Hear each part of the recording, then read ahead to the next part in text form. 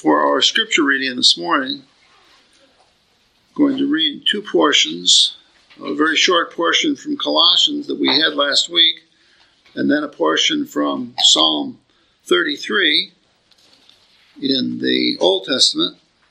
And we'll focus on both of those passages as in the sermon. So first of all, Colossians 1:17 and 18. And he is before all things, and in him all things consist. He is the head of the body and the church, who is the beginning and the firstborn from the dead, that in all things he may have the preeminence. And then from Psalm 33, the Lord brings the counsel, verse 10, the Lord brings the counsel of the nations to nothing. He makes the plans of the peoples of no effect. The counsel of the Lord stands forever, the plans of his heart to all generations. Blessed is the nation whose God is the Lord, the people he has chosen as his own inheritance. May the Lord bless this reading to our good understanding. As we talked last week about the preeminence of Christ, I thought, and then the events have unfolded internationally as they have, especially in Afghanistan.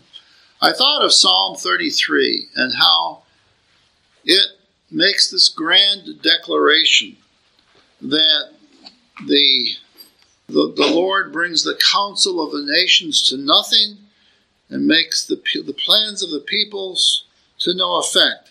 And then verse 12, which says, blessed is the nation whose God is the Lord, which is a very theocratic understanding of national politics, of which even the church today has almost no time to consider.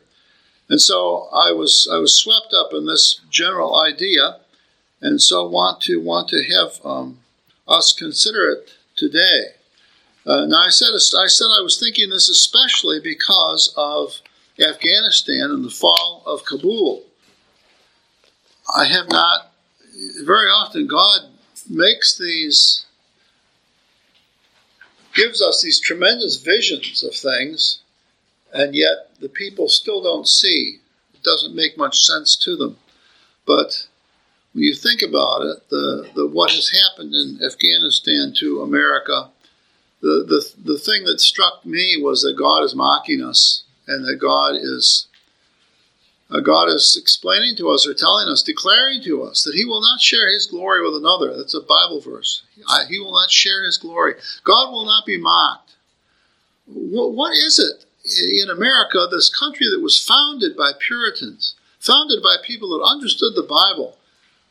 What else can it be when we maintain our whole national life, our whole cultural life, in exclusion of God? About the best that we can get are vague declarations that in God we trust, as it's marked on some of our money. These things follow from our earlier faith, but they're so vague as practically to be worthless. And then when it comes to talking or explaining life, that is the most clear thing that is said. When we have such a crisis as they have in Afghanistan now, people just go along as if all the answers that they've been given are appropriate and sufficient and satisfactory. It's mind-boggling. I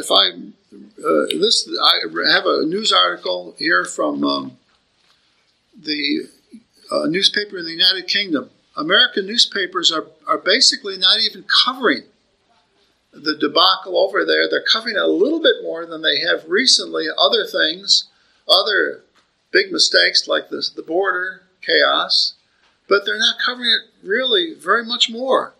The headline in the Daily Times, the Sunday Times of London, wrote, "We are trapped in hell. Afghans caught in the Kabul airport." So in order to explain a really bad situation, they have to dip into the Bible for a word. hell, We are trapped in hell. Afghans caught in the Kabul airport chaos say victims are being shot, beaten, and trampled to death, with at least 20 people killed in stampedes to escape the Taliban before America shuts down their lifeline. A NATO official who spoke on condition of anonymity. Now, why are they afraid to speak? Why are they afraid to say something openly? Give their name. You see what's going on here, the terrible intimidation. A NATO official who spoke on condition of anonymity told Reuters at least 20 people have been killed in the past 7 days in and around Kabul airport during the evacuation effort. Well, what's the big secret about that? Why are you afraid to say that openly? The British Ministry of Defense said 7 Afghans had died while trying to flee the Taliban. The withdrawal has strained relations between Britain and the U.S., with Tony Blair, who was in Downing Street when London sent troops into Afghanistan 20 years ago in the wake of 9/11, accusing Joe Biden of deciding to pull out with little or no consultation, branding the move imbecilic. British Armed Forces Minister James Heapy, I think it's pronounced, has said that more than 1,700 people have been airlifted out in the past 24 hours. I would say only. Here you've got an airport filled with thousands and thousands and thousands of people, and they can't get more than 1,700 out in a day. It's amazing. Adding the militants were marshaling people into separate UK and U.S. evacuation queues or lines. However, there were further worrying reports about the treatment of Britons and Afghans who supported the 20-year intervention who were trying to escape. Shadow Foreign Secretary Lisa Nandy shared a letter on social media that she had sent Mr. Robb, one of the UK ministers, that the crisis facing.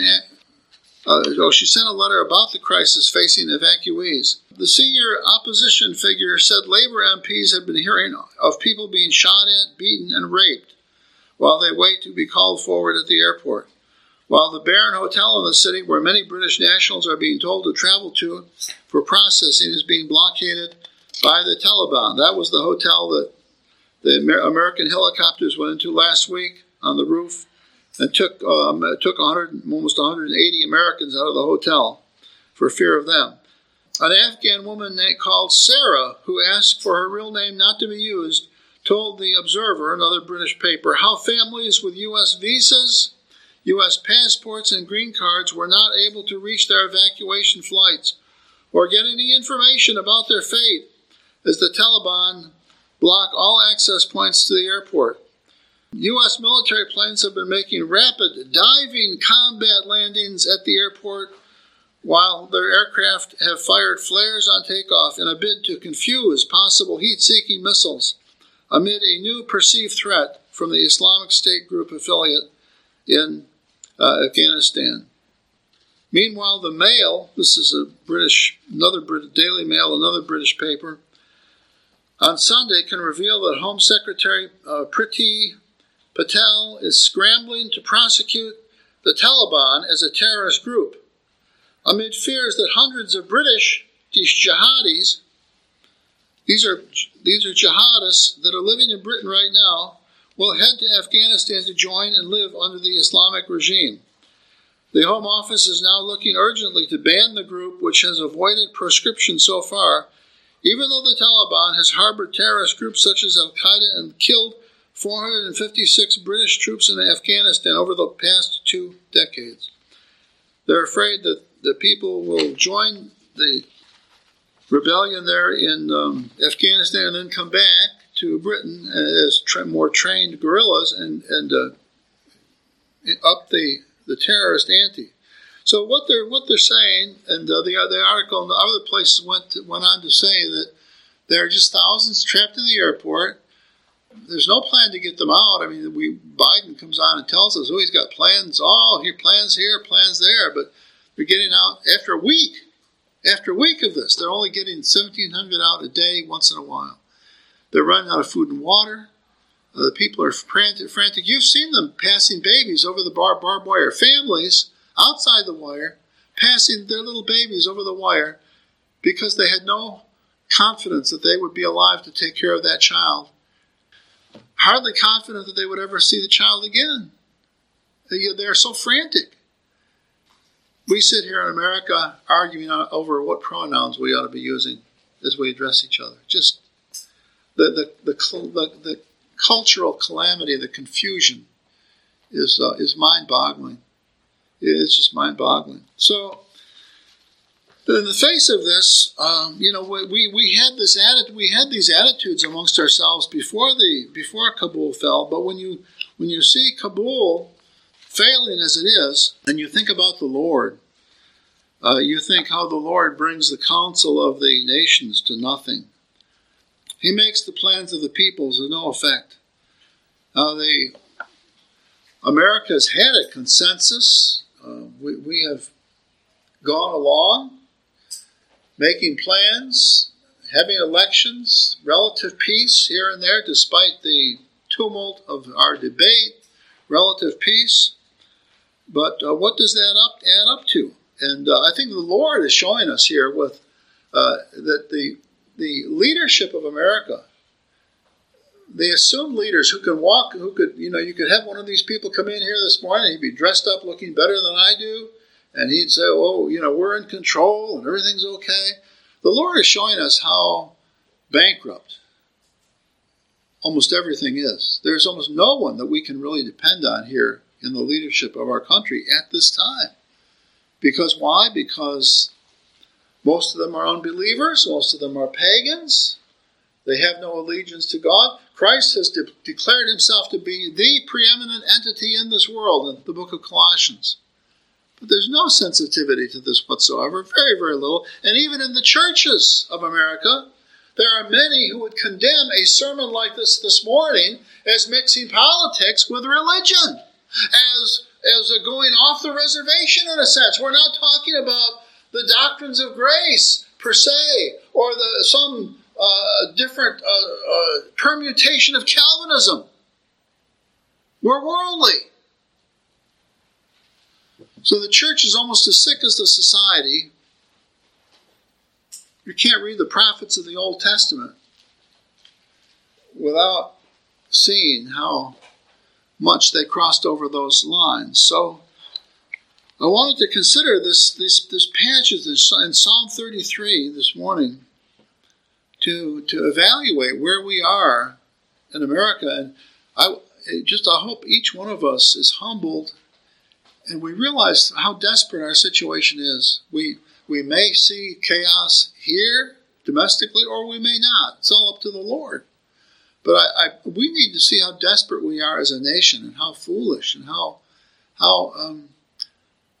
spiritual wickedness leads to great stupidity, and stupidity usually leads to blood and mayhem and that sort of thing. So as we turn to Psalm 33, I hope I've introduced the principle of preeminence last week in this, in terms of the nations, with the caveat that I add here in our outline that it's in your bulletin, that the nations must submit to this preeminence. Jesus can't be preeminent in all things, and yet the great power entities of this world, namely the national powers, think nothing of it. See, if Christ really is preeminent, then how can the other great pretenders to power not pay any attention to that? It's impossible. You cannot have a preeminent Christ in a secular world. It doesn't go together. So, like in Psalm 47 that we sang, it calls it, all peoples clap your hands for joy to God, in triumph shout. That's a call to the peoples of the world, all people groups.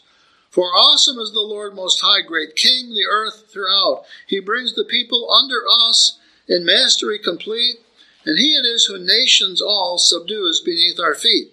We see all of those ideas are an iniquity to the modern mind. They say that, no one belief system, no one theology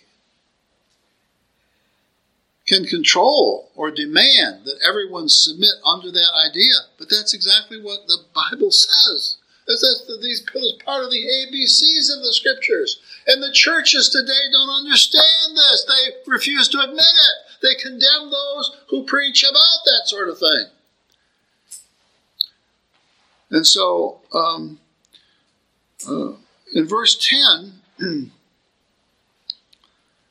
when it says that the Lord brings the counsel of the nations to nothing, what he's saying is that whatever it is that is the orthodoxy or are the central ideas of the nations of the world, inasmuch as they are separated from the Lord, God will bring their counsel, God will bring their wisdom to nothing. And that's what we see in Kabul.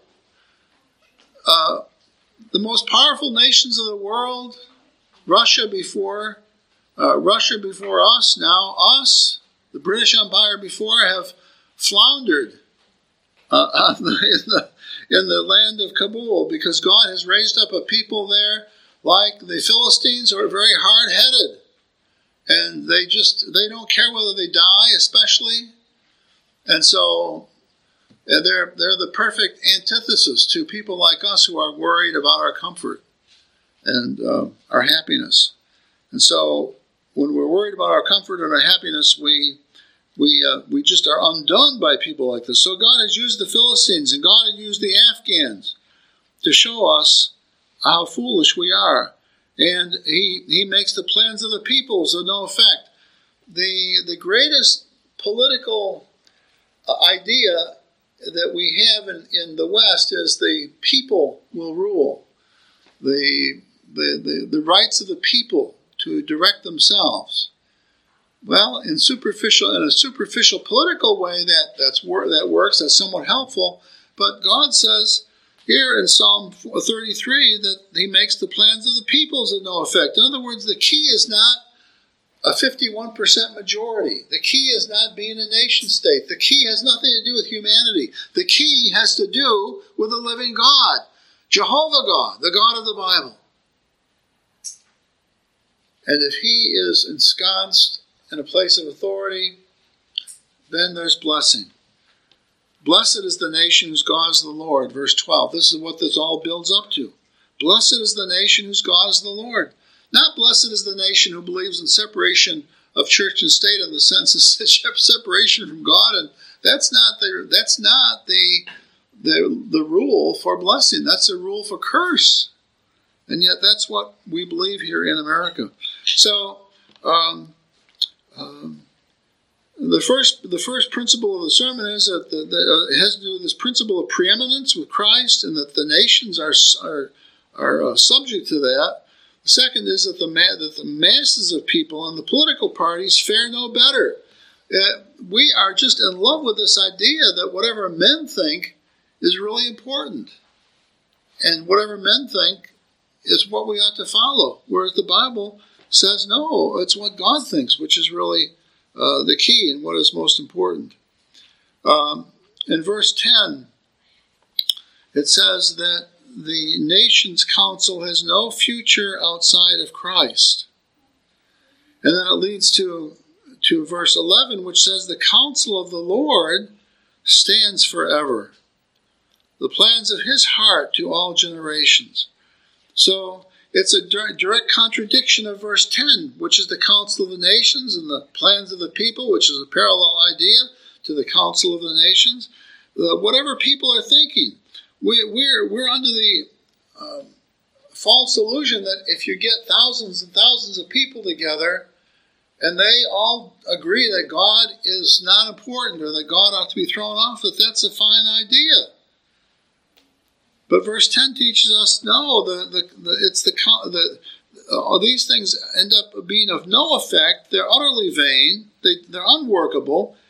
But it's the counsel of the Lord, the wisdom of God, that stands forever. The plans of his heart are to all generations, not the plans of men.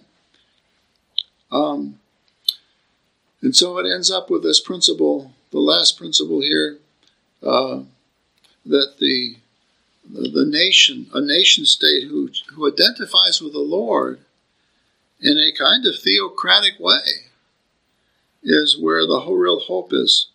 Now, this is so foreign to us.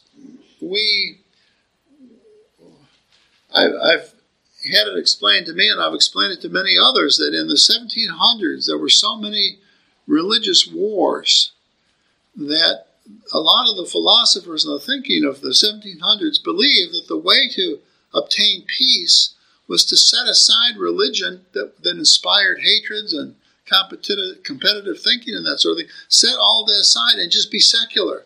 That if you were secular, that's the way you would find peace.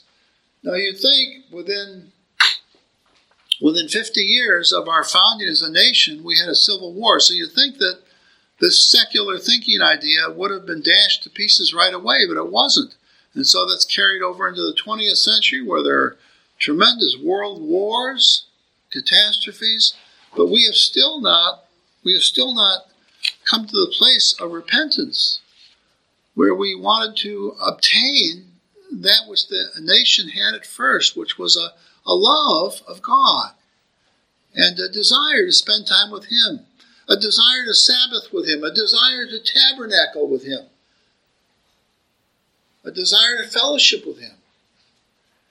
Now this all comes down to us as individuals, doesn't it? Because the group doesn't do this. The group doesn't obtain this feeling, this understanding, this theology, unless the individual does. And so each one of us is suffering to some capacity, to some degree. Each one of us is suffering with a lack of piety, real piety in our lives. And a desire to take that out and to make that part of the organizing principle of our day. I heard of a book quite a while ago, but it applies so much to our lives today, and that's a book by Neil Postman.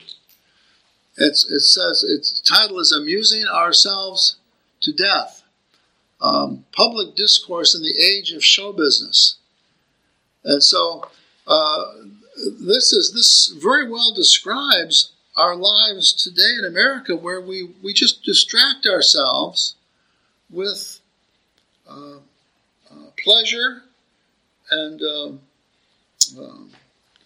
with amusement instead of a real piety before the Lord. And so the Bible would call us to see that if we don't do this, if we ignore this, that then we are part of that group that is all of our thoughts, all of our hopes, all of our work is brought to nothing. Egypt was a great culture in the ancient world, in terms of a great in the sense that they accomplished something, that they built great buildings, pyramids, and these kinds of things. But God came and He just slapped them with the back of His hand when He brought His people out of Egypt, and then He drowned them in the sea. He forced them to give Israel their possessions, their riches, their gold, their silver, to endow Israel as a nation. Israel had nothing. Israel was a poor people. And it was like when they left Egypt, they had the Bank of Egypt in their midst. And it was all God's doing. It's just amazing what the Lord did with that people as a symbol or as a token of what He can do and what He would do. Where will we be? Will we be Egyptians? Will we be left in the culture of chaos? Or will we be amongst the covenant people who are endowed by the Lord and made a nation, a viable nation by Him? But if you search out the public discourse of our day, hardly anybody is saying these things. And most often, if somebody does say it, they're criticized by other churchmen for, as I said, mixing religion and politics, or mixing theology with the other more fanciful things of this world. But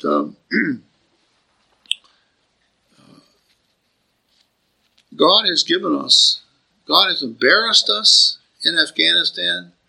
God has shamed us. Even more so, though, there are people over there that are dying and with apparently no hope of getting saved at this. It's just a complete chaotic fiasco. And yet they're hardly admitting it. Nancy Pelosi was interviewed about the the loss of the billions of dollars of military equipment over there and the way that they withdrew. She said, whenever you do something like this, you'll lose some stuff.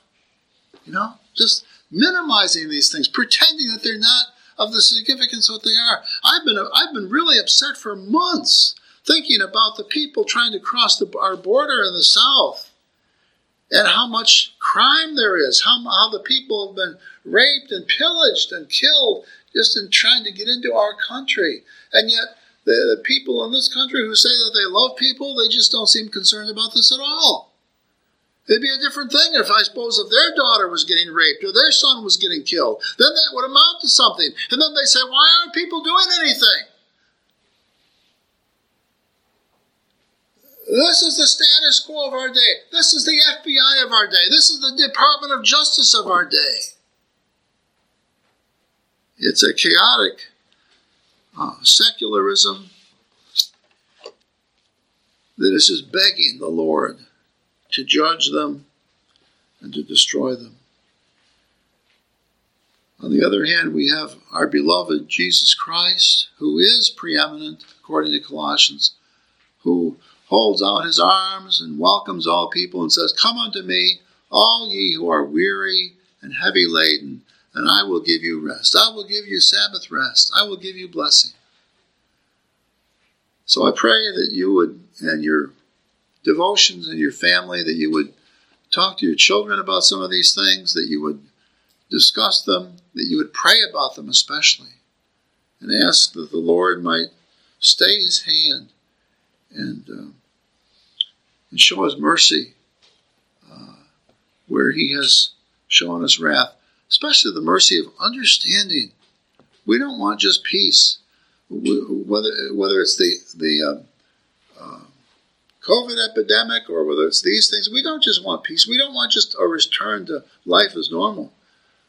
We want piety. We want the love of God that would then display itself in every aspect of our lives. Let's close in prayer. Our Father and our God, we pray that we might prostrate ourselves before thy face. We pray that we would not need to taste the fruits of thine anger as are being displayed in Kabul this morning. It's hard to imagine, O Lord, that while we meet here in worship, that there are people that have lost hope that they will be able to protect their lives, that they'll be able to protect they're holding their children's hands, and yet they have no hope for either themselves or their children. Oh God, we pray that we would be humbled by these things. We pray that we would prostrate ourselves, O Lord, before thy face. And we pray that we would do all that we could to reject this groupthink that dominates our world today, and certainly our nation. This groupthink, which believes that secularism is the beginning of wisdom instead of the fear of the Lord. We ask this, O Lord, in the name of Jesus our Christ, the most unsecular, the most pious, the most dedicated, the most theocratic man to ever live. We pray this in his name. Amen.